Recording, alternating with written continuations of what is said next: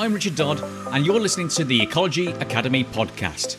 This is a show where we get to talk and learn about all things ecological, including interviews with top ecologists, both employers and employees, those working with ecologists, and also aspiring and inspiring career-seeking individuals setting out to make a difference.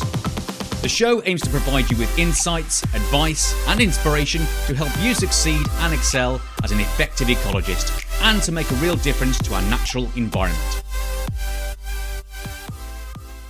Hi there, and this is a special podcast we recorded back in July 2022. It was an interview we conducted with students at Nottingham-Trent University as part of us delivering their Career Accelerator. And this was a 6-week course we delivered to Nottingham-Trent University students at the Brackenhurst campus up in Nottingham itself, just outside Nottingham itself. And this course was for 20 plus students. They were second year students at the university, maybe going into their final year or certainly going into a professional training placement year at Nottingham-Trent University. The course itself covered many different aspects, and one of those aspects we covered was in week 6, the final week, which was to do with career guidance. We brought in an expert in that area, which was Tilly Tilbrook from Integrated Ecological Solutions Limited. Now, Tilly is fantastic. She gave so much of her time during the discussion session, and I've condensed that down into this podcast itself. So the bits we cut out, so a little bit edited there, so you get the best of what Tilly actually brought to that session itself.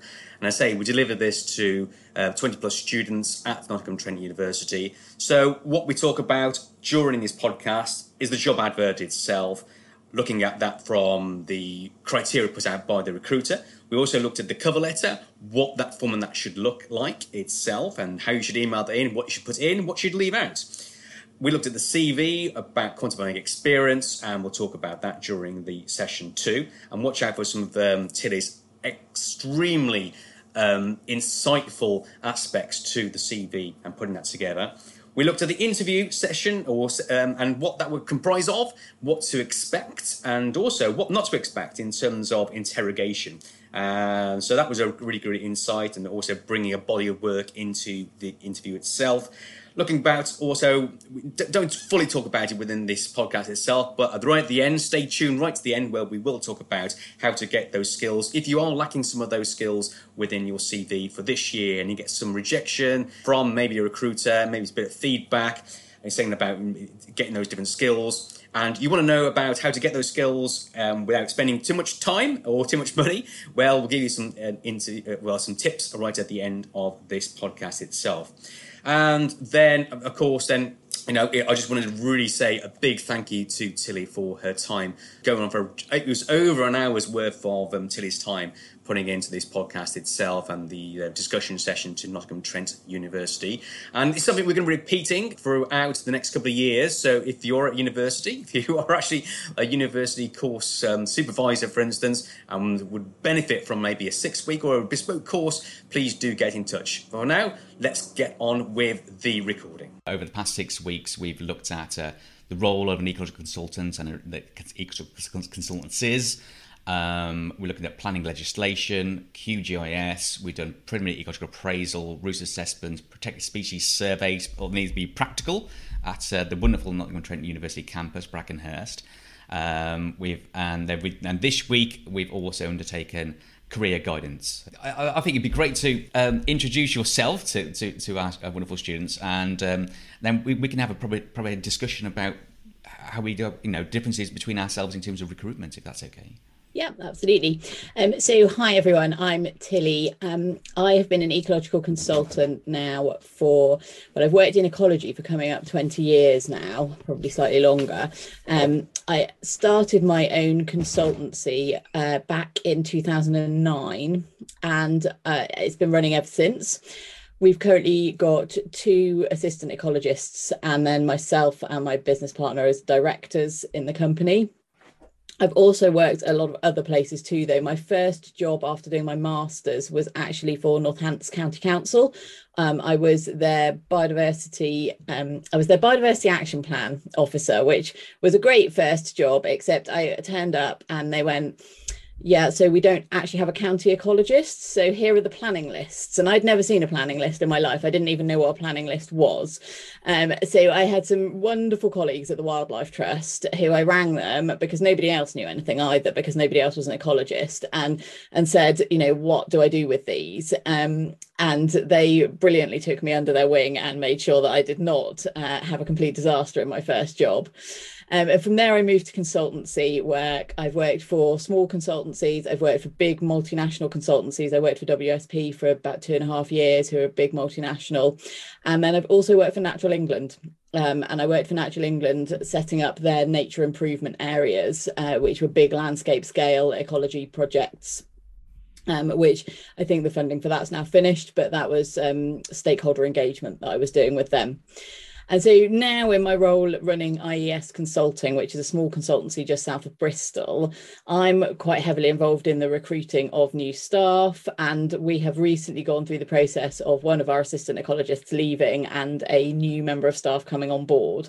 So I've got some sort of recent first-hand experience of what really makes people stand out during recruitment, and what things you can do to bolster your CV that do not involve you spending vast amounts of money, and that can in some cases be paid.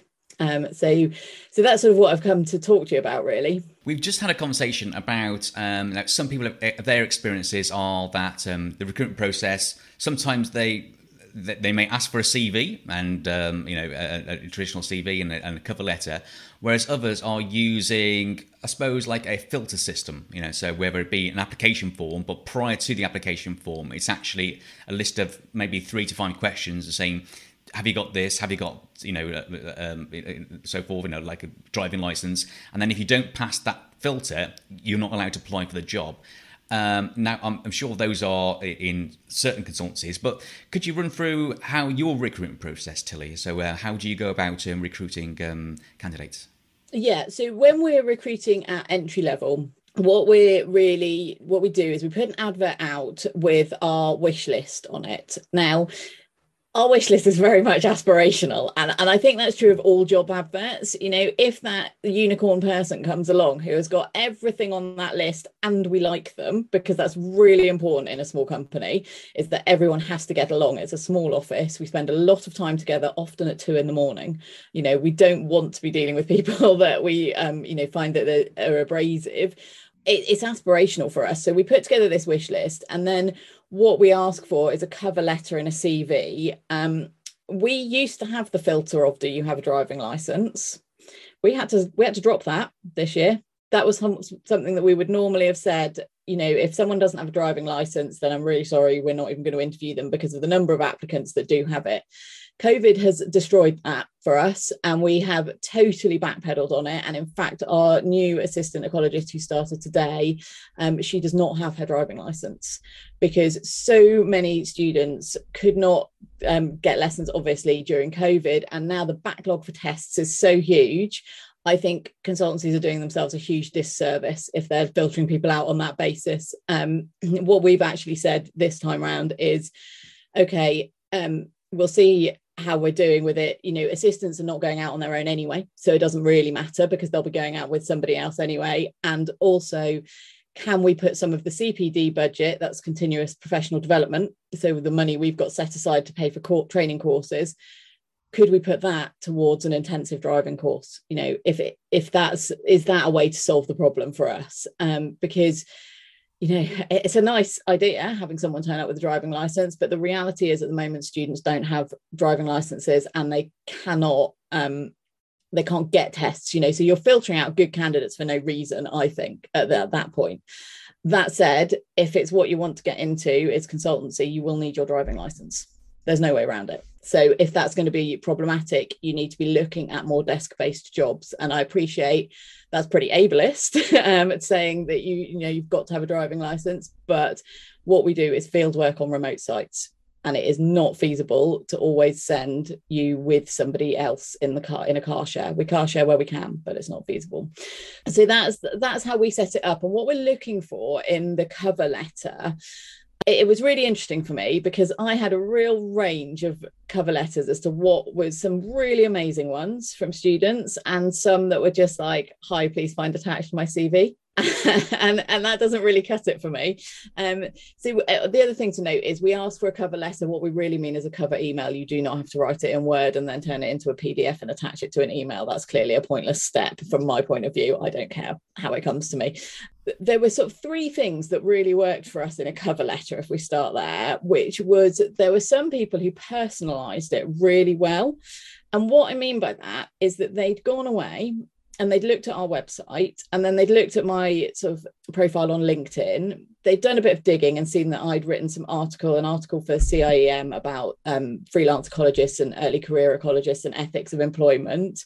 They'd personalised their cover letter to say why they wanted to work for my company or me specifically, rather than just generically, I need money, you need staff. And that, it's not unreasonable that is your stance. But the reality is, if someone says, I really want to work for you because actually I've read this and I've had this experience, and what I think that you can do for me is improve my career or train me up properly, that's going to get my attention. The other thing that people do with varying degrees of success is drawing out their accomplishments. So your CV is a list of stuff that you've done, okay? But your cover letter is a point at which you can really show me how you've done stuff and what makes you good at it. And so one thing someone did was that in their cover letter, they wrote, I've done 500 hours of bat surveys. And I was like, well, that's brilliant, because that's a numerical figure. Because if you tell me you've done one season of bat surveys, I don't know if you've been to 3 city centre sites and never seen a bat, or whether you've been out 4 times a week from May to September. So it doesn't really tell me enough. But in their cover letter, they went, well, I've done 500 hours of bat surveys and I've analysed 700 hours of calls. I was like, great, I know exactly how experienced you are. I know how much training I'm going to have to put in. This for me is fantastic, because you're taking out a lot of the effort that I have to make to try and interpret what you've done. So anything you can do like that is really, really helpful. And then the other thing that is really hard for graduates, I think, because it's really tempting to, and you get given a lot of careers advice, I think, that says, tell people what asset you're going to be to their business. Now, the reality is, if you're coming out of university, you are going to need training. I know you're going to need training. You know you're going to need training. So it doesn't work for me if you say that you're going to be an asset to my business, because the reality is, for the first 6 months, yes, you're going to do some great work for me. I have no doubt about it, but you're not, I'm going to have to invest a lot from my end as well. What I really want to know is, how have you used your initiative? How have you solved a problem? How have you come up against something difficult? What was the outcome?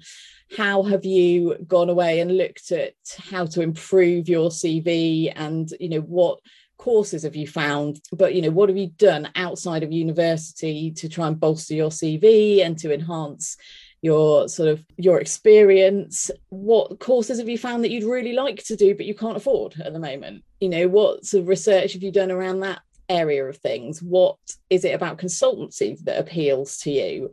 That's the sort of stuff I want to know for entry-level people, because what it does is it gives me a really good idea of how I can train you and what base we're starting from. And sometimes the answer is, I haven't been able to do anything, and I get that, and that's absolutely fine. But what I want to know is, not a sort of why you haven't been able to do that. Everyone's personal circumstances are different, but what have you looked at that you would have loved to have done if there'd been time? So those are the things that I kind of think are really important in a cover letter. I don't know what you think, Richard. I don't know what you're looking for with that. They're great points, actually. It just reinforces about tailoring it to the company you are applying for, because as Tilly's rightly mentioned, that flattery will get you somewhere. Yeah.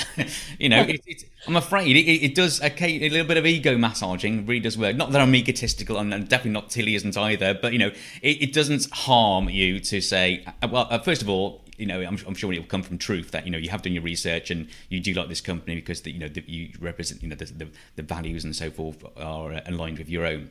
I really also like about the experience as well. So quantifying your experience, and I think that's something we don't want a bullet list within a cover letter. It is okay. Well, yeah. As Tilly was mentioning, X amount of hours of bat surveys, and I produced 3 reports, and here they are, or here's a reference, or here's a link to my reports, or something like that. Don't be afraid to say what you want. I want training. I'm very, I'm trainable. That's what we're looking for. Trainable, amenable, something that we can, someone who we can get along with. And again, cover letters, CVs. I'm afraid they will be biased. We're trying to get away from being biased, but it's difficult not to be. Especially when you say we want to work with people we want to work with. And in terms of your, okay, so the cover letter, and then what about the CVs? What are you looking for in a CV? So on the CV, what I'm looking for really on a CV is not a list of sort of places you've worked, tasks you've undertaken. What I'm looking for is an explanation of what value you added to those things, basically. So I want your CV to be a little bit more than just, I worked here and I did this. It could be, say, and I appreciate, it might not be ecology related, but, say you've worked in a retail job and you're saying, okay, well, I worked this retail job and I improved this process by doing this, and it resulted in that. And that was why it was beneficial for the company. It doesn't need to be long, but it would just be something that would explain a little bit more than just, I was front of house for this particular shop, or for a cinema or whatever. I want to know, did you see a process that didn't work and you gave an idea of how to improve it, or did you step in when there was an issue at work and the team needed somebody to step in at the last minute? Was there a problem that you solved at work, and what was the result of that problem solving? What changed as a result of that? What improved for the company as a result of that? Because I think it's really important to understand that ecology is not something that you can learn a set of rules and then you can go and do ecology. It's really dynamic, and there's an awful lot of problem solving involved in it. And there's an awful lot of decision making on the fly in sometimes quite high pressure situations. And you won't be straight into that as graduates, but I need to know that you've kind of got an idea that you could, that we can train you to do that, and that the difference between I need to phone my boss right now and I cannot continue with this unless I get an answer, and do you know what? I think this will probably be okay. I'm just going to make this decision and do it. And I don't think anything terrible will happen. And if you can communicate that through your CV by saying, I worked for 3 years in a cafe, and, one of the things I did was there was an issue with, food safety, and I took the decision to close it even though I couldn't get hold of my boss, and the result was this, and it meant, the food inspectors didn't close us down. That is way more useful to me than I served in a cafe for 3 years. No, that's great. I mean, I think, as you say, it's that list. We always see a list of I'm flexible, adaptable, reliant, supportive, passionate. I think that's what. Demonstrate it. Yeah, it's you put the words down so you can do it. Now give me an example of that. Yeah, brilliant. Yeah. I think you have to remember that employers are looking at this and they don't know you. They've never met you. They're looking at it blind. So anything that you can do to really sort of demonstrate exactly why you have that experience, what is it about you that makes you flexible, and how have you shown that in work or university situations in the past, so that I can, anyone can say they're flexible. The reality is not everybody is flexible. That's fine. But if I'm recruiting for a job that requires flexibility, then I need to sort of understand how you are. And what it will do is it will just make you more likely to get invited to interview if you've demonstrated it rather than just said you are it. Because I can promise you there's no one out there that's sending a CV in that says they're not flexible. Everyone's saying it. So what you're looking for is the edge to make you go from, okay, this person seems fine, to, yes, we must interview this person. Do you mind if it's like 1 page, 2 page, 10 pages? I don't want your CV to be more than 2 pages. My CV isn't more than 2 pages, and I've got 20 years of work experience. There isn't a reason to have it more than 2 pages long, especially early in your career. It's a real skill getting a CV down to that length. There are bits of my early jobs that are nowhere near my CV anymore because they're totally irrelevant. I don't need to know which GCSEs you took. You're about to do a degree. It's irrelevant. So you've saved yourself a load of space there. Really, it's about tailoring it to the job. So it's about sort of saying, okay, well, maybe I did work here for 3 years, but actually this other job is more sort of useful. So at the moment, you'd want to put that job on, but you maybe wouldn't draw as much out of it if it's not particularly relevant or didn't have particularly relevant skills. For example, there are, nobody cares that I worked 20 years ago in Northamptonshire County Council. Like, it's not, to me, that job goes down as a bit of a footnote now. When I put CVs out there are bits of it I draw out that say that, I really know the planning system inside out from that job. The reality is, do I have relevant recent experience as a planning ecologist on that side of things? No, I don't, because it was 20 years ago and things have changed. What I have is an understanding of how the system works, and that's the things to draw out. So, I don't want more than 2 pages. I'm not going to read it. We know, you may have done like 15, 20 jobs then, as a barista, a cafe and so forth. You probably advise not to put down that just a list of jobs you completed, but just focus upon just a couple. And does it have to be chronological, do you think? Can you miss out that newsagent job when actually you didn't do anything out of the ordinary? It was just for a week. Yeah, so I think anything really short term, you can, if you started a job and you realised that the boss was completely bananas and that you didn't want to work there anymore, which has happened to, a lot of people, leave it off. Nobody cares if you were there for a week. It doesn't affect you at all. I think as well, if you're coming out of university, no one's expecting you to have a complete career history. You will find jobs where they're like, list every single bit of employment that you've ever had. I mean, I would suggest that, for me, fine, but I'm not listing the Saturday job that I had at the vets when I was 12 still. It's not relevant to my work now. So even if someone asked me for a complete work history, I wouldn't be listing that. I think what you can do is, let's say you had a number of different retail jobs over a 2-3 year period or whatever. I would potentially, if you're running out of space, I would look at grouping those. So I would do it in chronological order, but I would say, from this year to this year, I worked a variety of retail jobs. And then I would use that to really pick out the experience that you think makes you employable in a consultancy or in a sort of business environment. So again, that's where it's useful to kind of cherry pick it down. And what I would say is that it's probably something I used to do is I would have a master CV that was really long and it had everything, absolutely everything on it. And it was pages and pages and pages long. But what I then did was I would go through the job description and I would use that to copy and paste and then edit into the CV that went for that job. And the same with the cover letter. If you can sit down and put it all out on paper, it's there then. And then what you do is tailor it to the position that you're applying for. It's a pain. I'm not going to pretend it isn't a pain to do that, but you can lessen that pain by, putting it all down on paper and then editing it down for each job.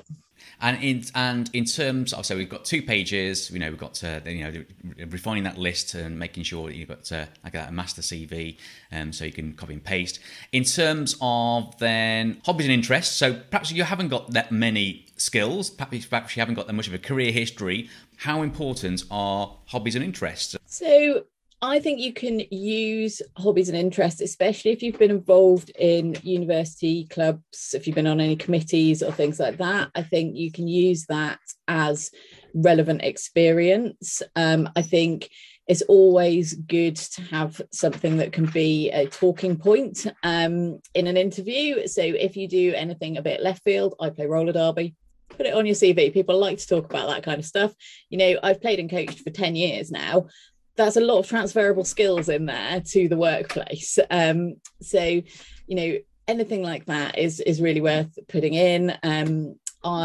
Something I put down when I was an early career was that at university, I was in the University Mountaineering Club. And the reason I put it on my CV was that I could then use that as a way of sort of talking to people about how, I don't mind being outdoors. I'm used to being outdoors in bad weather. I'm quite able to cope with rough terrain, all the sort of things that come up in ecology. So that was why that went on my CV. If you do, people sometimes do these conservation expeditions. Again, it's not relevant experience in terms of, working in the UK, but what you can use it for is to demonstrate your transferable skills. Final on CVs, well, my final point anyway, referees and references. Should you include them? And also, in what sort of format? Is it the whole, all their details, or available upon request? I don't care, personally. I don't care which you put down. Once you've got a job and you're applying elsewhere, I would put references available on request, because I would suggest that it is not sensible to be telling your boss you are applying elsewhere until you have a job offer in your hand, because you might just find you are pushed out earlier than you want to be if you're looking for work elsewhere.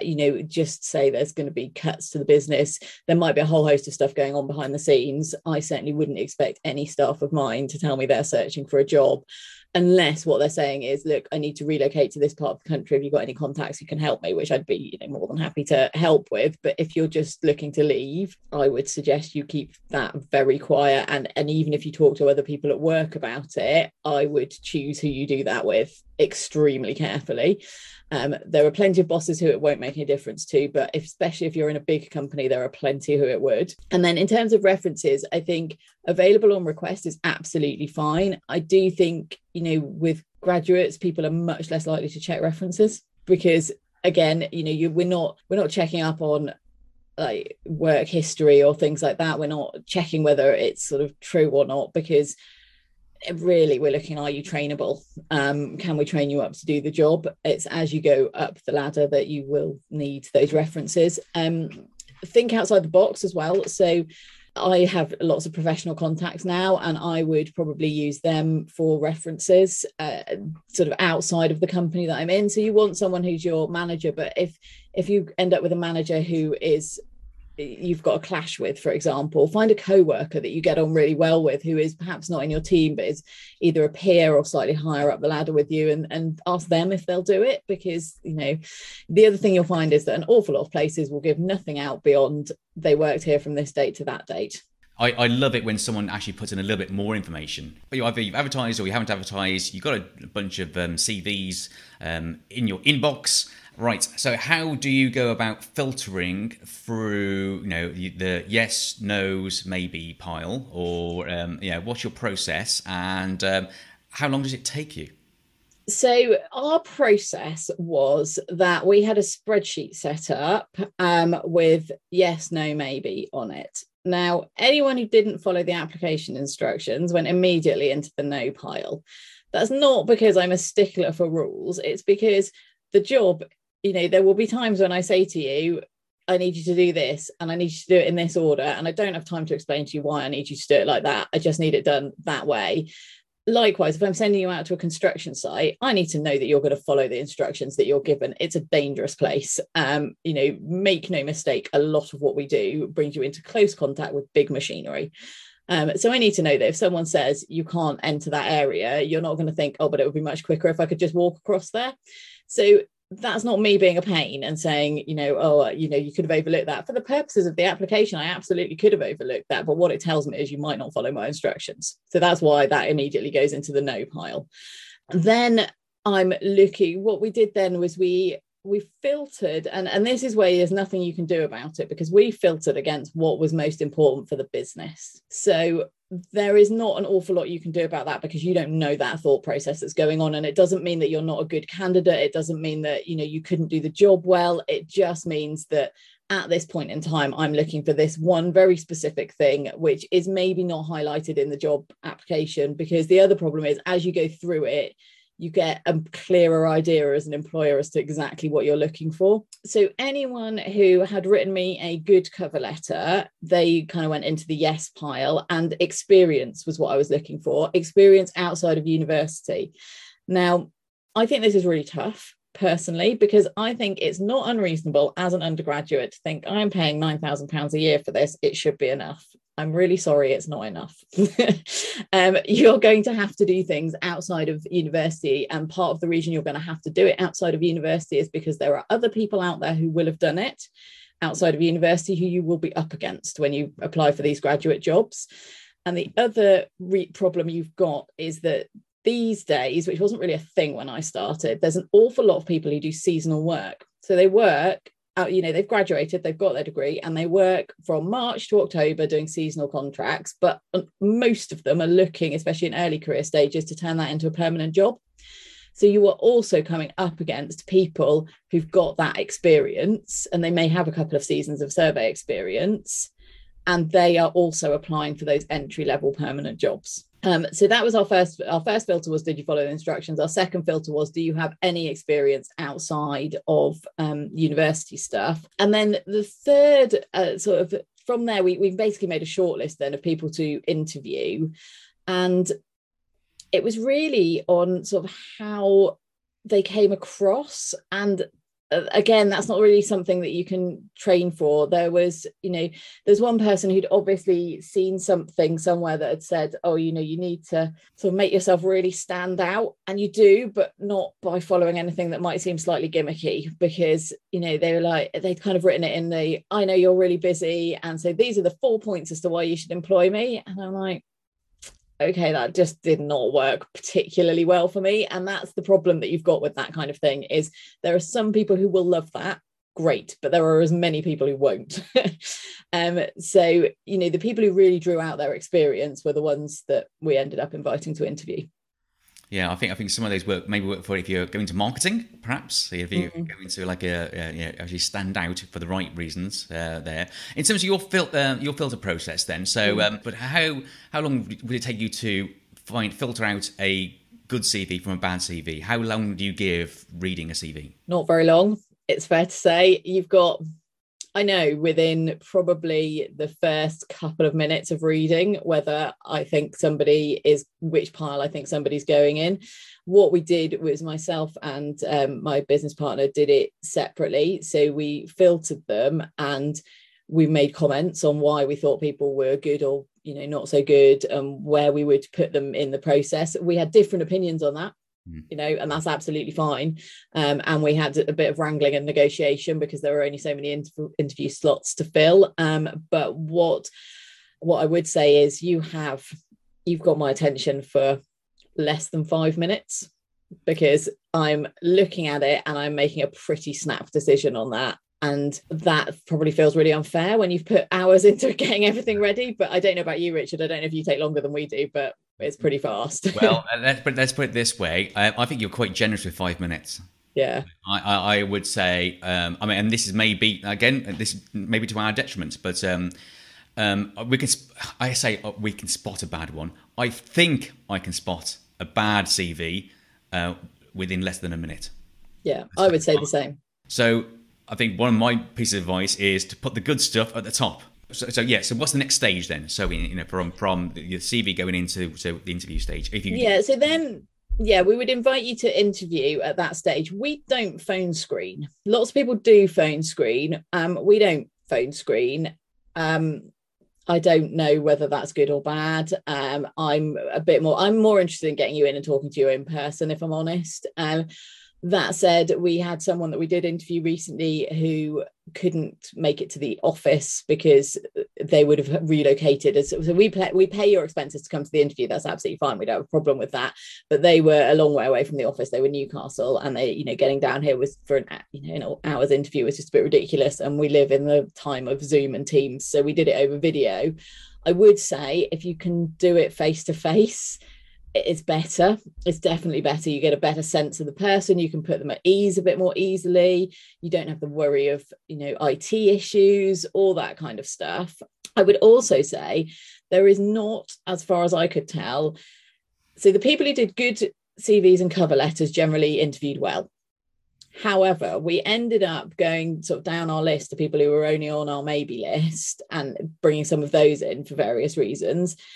There's not a direct correlation between between being on that maybe list and how well you interview, because some of those interviewed brilliantly. And that's where I think it's so important to get your cover letter and CV right, because actually, if they'd done that, we would have put them in the yes pile and they would have been in the first round of interviews. That it doesn't necessarily mean you're a bad candidate. It means that you've not got the skill yet to present yourself on your CV and covering letter. And those are two really separate skills, because actually, the interview process it is really different. And often people come across much better in person than they do on paper. So what we do is we then invite you to interview. We'll send an email out saying, we're inviting you to interview. These are the days and times. Can you let me know if these work for you? We were pretty short notice on them, but we said to people, if you can't do that, let us know. I don't think it's a problem to say to employers, look, I can't do those dates. Would any of these work? A lot of times people will put in the advert what days they're going to interview. If they're putting that in the advert, you need to be upfront if you can't make those days, because often it involves getting a bunch of people together in a room, and if you can't make those days, it's a problem. That said, if you're a strong candidate, it won't matter, because I had one a few years ago when I interviewed at Natural England, actually, and I couldn't do the interview day they had set because I was on holiday, on a pre-booked holiday, and they were fine. They rearranged that to suit me. But I did ultimately get offered the job. So I was a strong candidate on paper as well. If you were a maybe candidate and you can't make the date, I'm not necessarily going to rearrange for you. So yeah. And then when you come into the interview, we tend to send out a lot of details to early career people, because we appreciate that it's a new experience for you. One thing that we always ask people is, if you have a log of work or CPD, work towards licenses, anything like that, we ask you to bring it with you.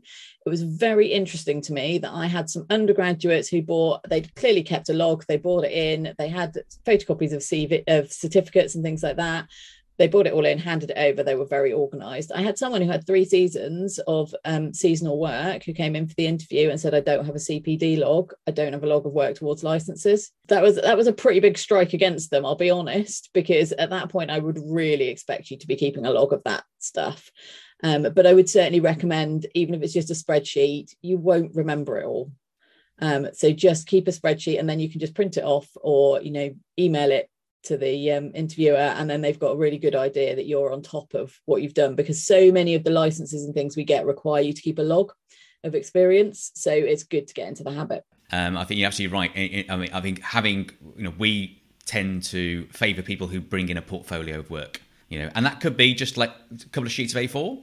It's absolutely fine. But if you're bringing in a portfolio of work, and so one of your, for example, you will be undertaking your preliminary ecological appraisal and writing that report. If you can demonstrate you've written a report, that's great for me. It doesn't matter. I know it's not being a great report, but you've written one. You've actually taken the time, and it's a long time to write a report. So yeah, totally agree with you, Tilly, about a body of work if you can. Yeah, and certainly. So my master's was restoration ecology, and as part of that, we went out and did surveys of sites and wrote management plans that were for actual sites that exist. And I took the good examples of those to interviews to demonstrate that, I got a lot of CVs that said, I know how to do, for example, a phase 1 survey or preliminary ecological appraisal. And when I drilled down into that, what they meant was they'd had one lecture or one field trip on their undergrad course. Now, that doesn't mean you know how to do one. It means that you've got an idea that they exist and have a basic idea of the format of them. So, being able to kind of pull out exactly what experience means is really useful. And I found that taking those sort of management plans that I'd written and showing that I'd done, multiple of them over the course of a year, I think I had sort of 9 or 10 by the end of it, just showed people exactly what my level of experience was, because that's what I really need to know is, what is your level of experience? How much training am I putting in here?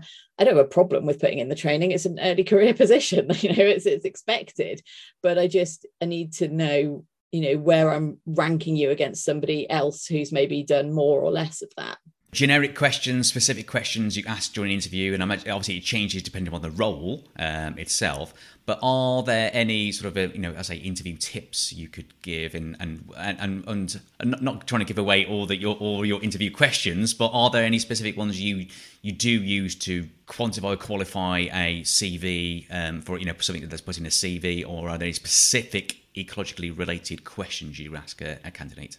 So we don't ask specific ecology related, we don't give you some kind of ecology test, which some places do for entry level jobs, because I don't think that's fair, and I don't think that it's necessarily terribly useful. What I will do though is ask, so we always open with, just, can you tell me a bit about yourself? And that is just designed to kind of put you at ease, give you, have something prepared that lets you just talk about yourself for a few minutes.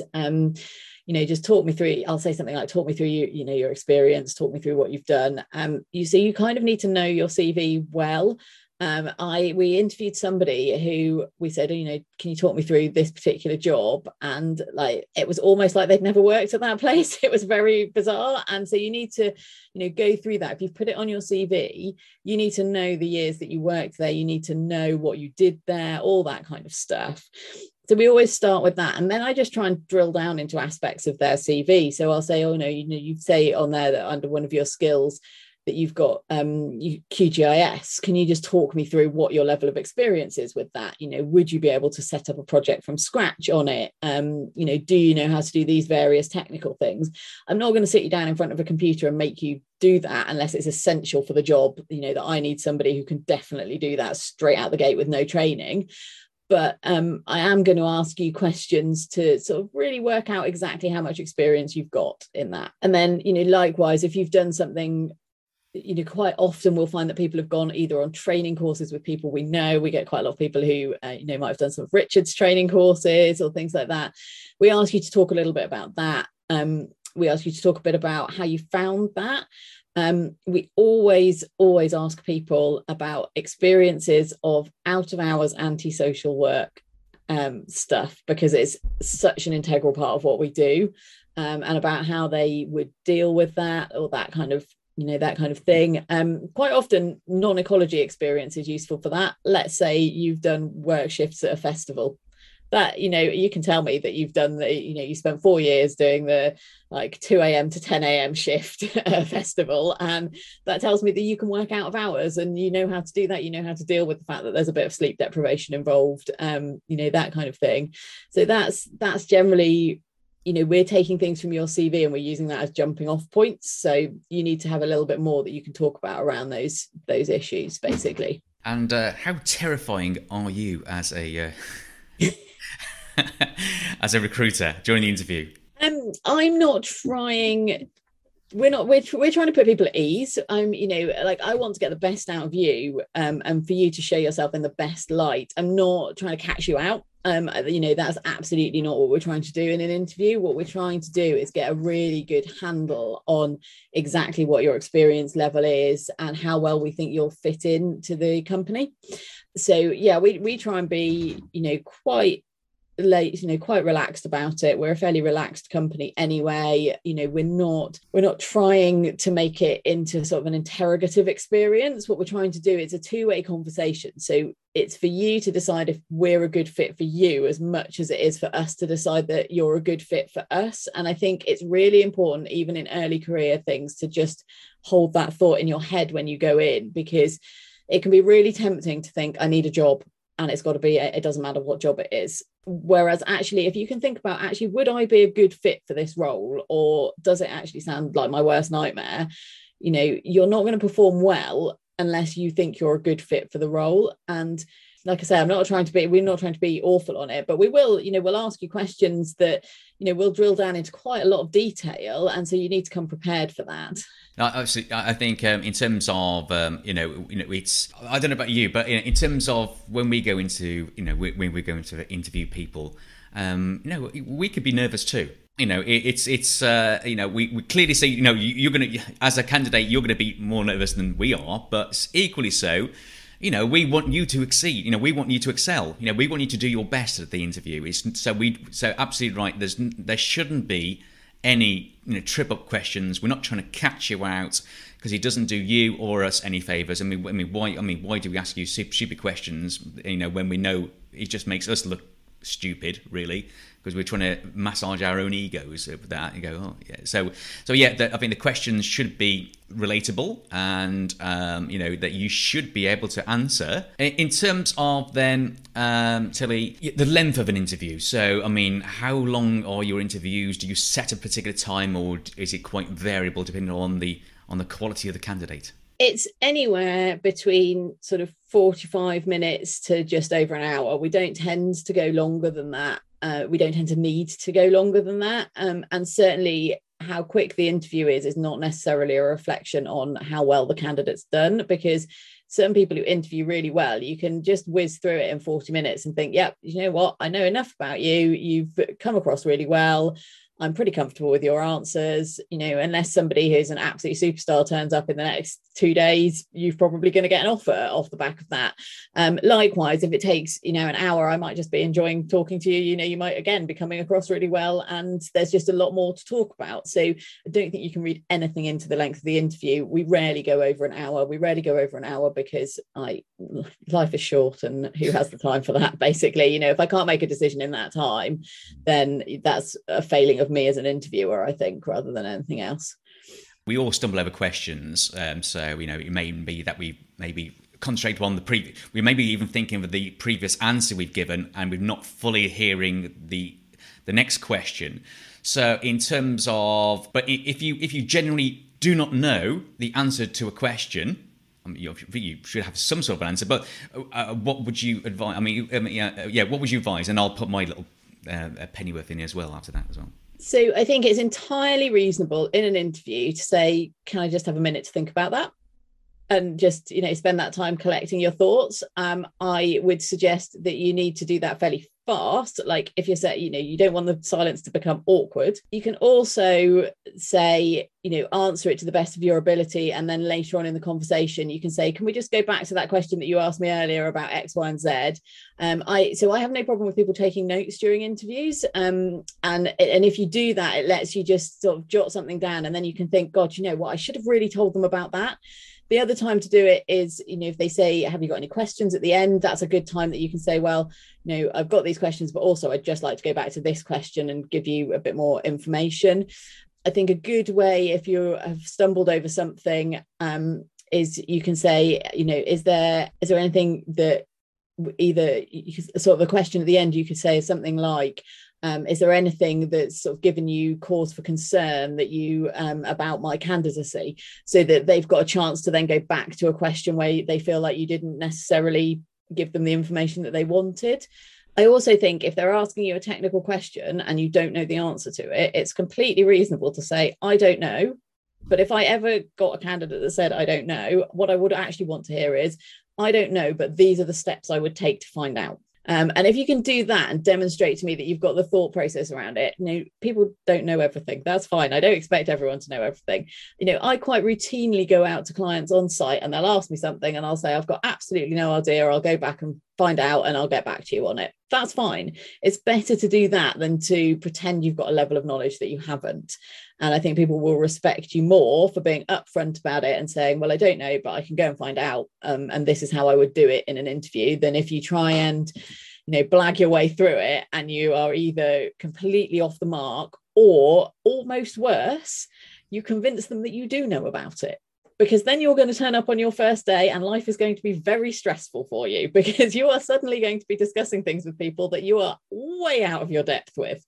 And then they're going to find out that you have at some point lied, either by omission or by blagging it in an interview. So I would strongly recommend not doing that, because that's a really stressful position to be in, when your boss thinks you know a lot more than you do and you're going to have to come clean at some point, because at that point you've got the job and you're relying on the income. So that's how I would handle it, and that's how I would be fine with candidates handling it too. Now, I really like I would encourage you to take in a notepad with you, or something you can write on, even if you're pretending to write a little bit, because it gives you time to think about that question. So you could just write down the question. And from my point of view, it's like, oh yeah, you're taking note about what I'm asking you, but it will give you that little bit of an extra. I'm not saying write down every single question that I ask you, but it may give you a little bit more time to think about your answer within the space of you writing down that question itself, or part of that question. And also to take note a bit, as you go through too. Just reinforcing what Tilly said, if you don't know the answer, say you don't, but maybe qualify it, back it up a bit with how you'd find out that, and how you go about finding out the answer. So yeah, brilliant. I'm glad we're on the same wavelength. It's lucky, isn't it? Yeah, it's good that you go, actually, that's completely wrong. I did it completely different to you. Yeah. The vast majority asks the similar questions and also the similar processes. But there's one or two consultancies which may have a completely different approach to. Yeah, and I think also that kind of thing tells you a lot about the employer. So, take note of that, because if they come in and they've got a very aggressive questioning style, or, they're telling you things about how they run the company, believe them. And believe them that that's what it's going to be like, because I think it's a really good way to feel about what it's like to work there. Yeah, absolutely. I mean, hopefully you've done a bit of homework before you get to that interview stage, and so you should be open-minded about going into it knowing what the sort of company is going to be like. But yeah, do use that opportunity. It is a two-way opportunity to find out whether you're going to be a fit for our company, but equally so if you want to work for that company too. In terms of just wrap these things up now. In terms of just rounding off the interview process itself, how long does it take to decide on the right candidate? I mean, is it the same day, or do you give yourself a month? No, same day for us. Same day. We go out after we finished all the interviews. We generally go out for a nice lunch somewhere and have a chat about the candidates. And then my business partner and I wrangle over who we think is the best candidate for it. But to be honest, it's usually pretty obvious from the interviews who it's going to be. And there is also the fact that people will get offered other jobs. Good candidates will get offered jobs in other places. So we had to go down our list with the job we recently offered. I still think we've got an excellent candidate in the role, but I think that just goes to show that not getting a job does not mean you're not an excellent candidate. There's just a lot of people out there, applying for these things, but we decide fast.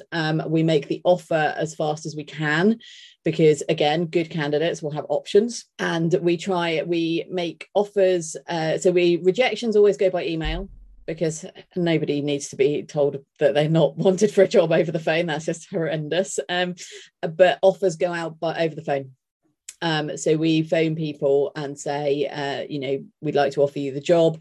I would strongly recommend saying, thank you, I'm really interested. Can I just have 24 hours to think about it? I think that's fine to do that. I think it's completely reasonable to do that. It's better to do that than to what we had a couple of times, as people accept and then change their mind because they had other interviews lined up and suddenly went away and thought about it and thought, actually, they were applying to a broader range of things. So, maybe ecology, sustainability, and they suddenly thought, actually, is this really what I want to do? Actually, I'm not ready to pull out of those other interviews. It was fine. They handled it very professionally. It's not a problem. It's just business. But it's not a problem to say to people, I'd like 24 hours to think about it. Alternatively, if you're going to take the job, whatever, then great. Just, you can verbally say yes there and then. That's the point at which you can do any salary negotiation that you want to do. I would suggest that's, that offer in hand is the point to have those conversations. You can then talk about start dates, things like that. We send out like a load of new starter information, and we send out to everyone a copy of their contract with the terms and conditions in it and a copy of the employee handbook that we have, so that people know what they're signing up for as well. So that, but we're fast. I don't know about you, but we just make the decision as soon as we can. Sometimes it is on the same day, especially when it's, as you say, blatantly obvious that who is the standout candidate is. We've just recently employed someone, and it was really a fine call between two people. Either of them could have got the job, and I will be totally honest with you. The reason, I may say both of them could have got the job. The main reason why the one person got the job over the other, it was solely due to the fact they were closer to the area where we worked. Yeah. Because it made our life, so especially if you, as you say, Tilly, if you've got someone who hasn't got a driving license, who needs to be picked up, it makes our life a lot easier to go short distances rather than going, do you know what, we're based in Caerphilly, I'll go and pick up in Bristol and bring you back again. That's clearly not going to happen. And so just based upon the location, and it was that tight with these two candidates, they could both have equally have done it. And and Yeah. we're working with the other one as a to give them experience again for the season. But and feedback. Yeah, do you give feedback to any candidate who was? Yeah, so we do. And the other thing to note as well is if you don't hear back from a job straight away, it means that you are still under consideration, because we did not send out rejections to people unless there was an obvious we're not going to work with you, until we had got back an acceptance from somebody else. Because again, there were several occasions where we could have employed any of them, and so it was very fine detail that made us choose between people. So they got their offer, and until we had a signed contract back, we didn't reject the others, because otherwise then you have the slightly awkward situation that we had, where we had to go back to people that we'd rejected and say, actually, do you want to come in for interview? Which was not ideal. So yeah, we do wait. So you are still under consideration, but I would also encourage you to apply and then put it out of your mind. You cannot control the vagaries of the hiring process and how long it takes, what people are doing. It takes as long as it takes. Just imagine that job has disappeared at the point that you apply. I think that's sort of an important thing to think about. I will say you don't get feedback from a lot of places because there is a propensity for candidates to email you back and tell you why you are wrong. And there is nobody who either wants to hear that or has got time to deal with that. If you ever do that, I'm sure none of you would do that kind of thing, but if you ever do that, don't bother applying to that place again. They are never going to hire you. Yeah. Well, I don't know why people do that. Yeah, but they do.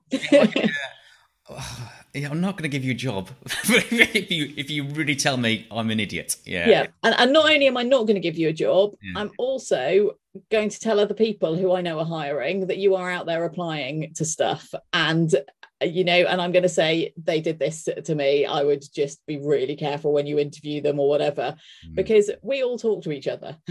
Anything else at all, Tilly? The recruitment process? If I've missed anything, sorry. No, I don't think so. I think that covers it. And, if people have got any questions, then I'm happy to answer those. A big thank you to Tilly Tilbrook, Director at Integrated Ecological Solutions, for her absolutely amazing insight into the world of recruitment for ecological consultants. And I just want to reiterate some of the points that Tilly made during the recording that we did for Nottingham-Trent University students. And that is straight away from the job advert. It's a wish list. It's put down. Employers tend to put down all the things they require, and most of the time, yes, it's about the essential parts of that, but treat it as a wish list. That's there's some things that you will have on there, some things you may not, but actually don't be intimidated by not putting in your application because you may not meet all the criteria on that job advert itself. Moving on to the cover letter itself, make sure you email in your cover letter, and that's what it is. It's probably an email. Don't need to create another document, a Word document, PDF that and send it across, double handling there. So within the body of the email itself, for instance, you want to put down there a bit about yourself, why you are the ideal candidate, and also, a little bit of ego massaging for both the company and also towards the recruiter themselves, perhaps. Obviously, tailoring it. When I say ego massaging, it is about that just connecting that, making that connection between the recruiter and yourself. Moving on to the CV. Quantifying experience. Don't forget to put in those number of hours of BAT surveys you've done. Don't just say you've undertaken some BAT surveys through one survey season. Quantify that. How many hours? What species did you find? If it's NVC, what level of NVC or a botanical experience do you have using that FISC level if you can? Moving on to the interview itself, be prepared. Bring in a body of work that you've completed. So if you have done one survey season's worth of work, demonstrate that to us within a logbook, for instance, or maybe bring in a portfolio of your work. Finally, moving on to the skills. So if you are short of those skills themselves, then perhaps going out and being self-reliant upon undertaking some self-learning yourself, joining up with a colleague, maybe undertaking some courses. There's a lot of things you can do out there for free, and we'll put those into the show notes themselves to help you along. Now, as Tilly mentioned, anything that we may have missed, any clarifications you require, get in touch with Tilly on LinkedIn. Equally so, get in touch with myself at the Ecology Academy. So our email address is hello@ecologyacademy.co.uk. And if you have any comments at all, please do leave those in the chat boxes below or post those to us and we'll put those onto the website itself. But for now, thank you for joining us and look forward to seeing you soon. If you enjoy our show and want to help, then please click on the subscribe button and rate us on your favourite podcast player, as that's how you can inspire ecologists in the making, help retain great talent and provide insights of our industry to a much wider audience of why ecology really does matter. Thank you. And remember, learning is a lifelong endeavour, so stay curious, be adventurous and build bridges for others to cross.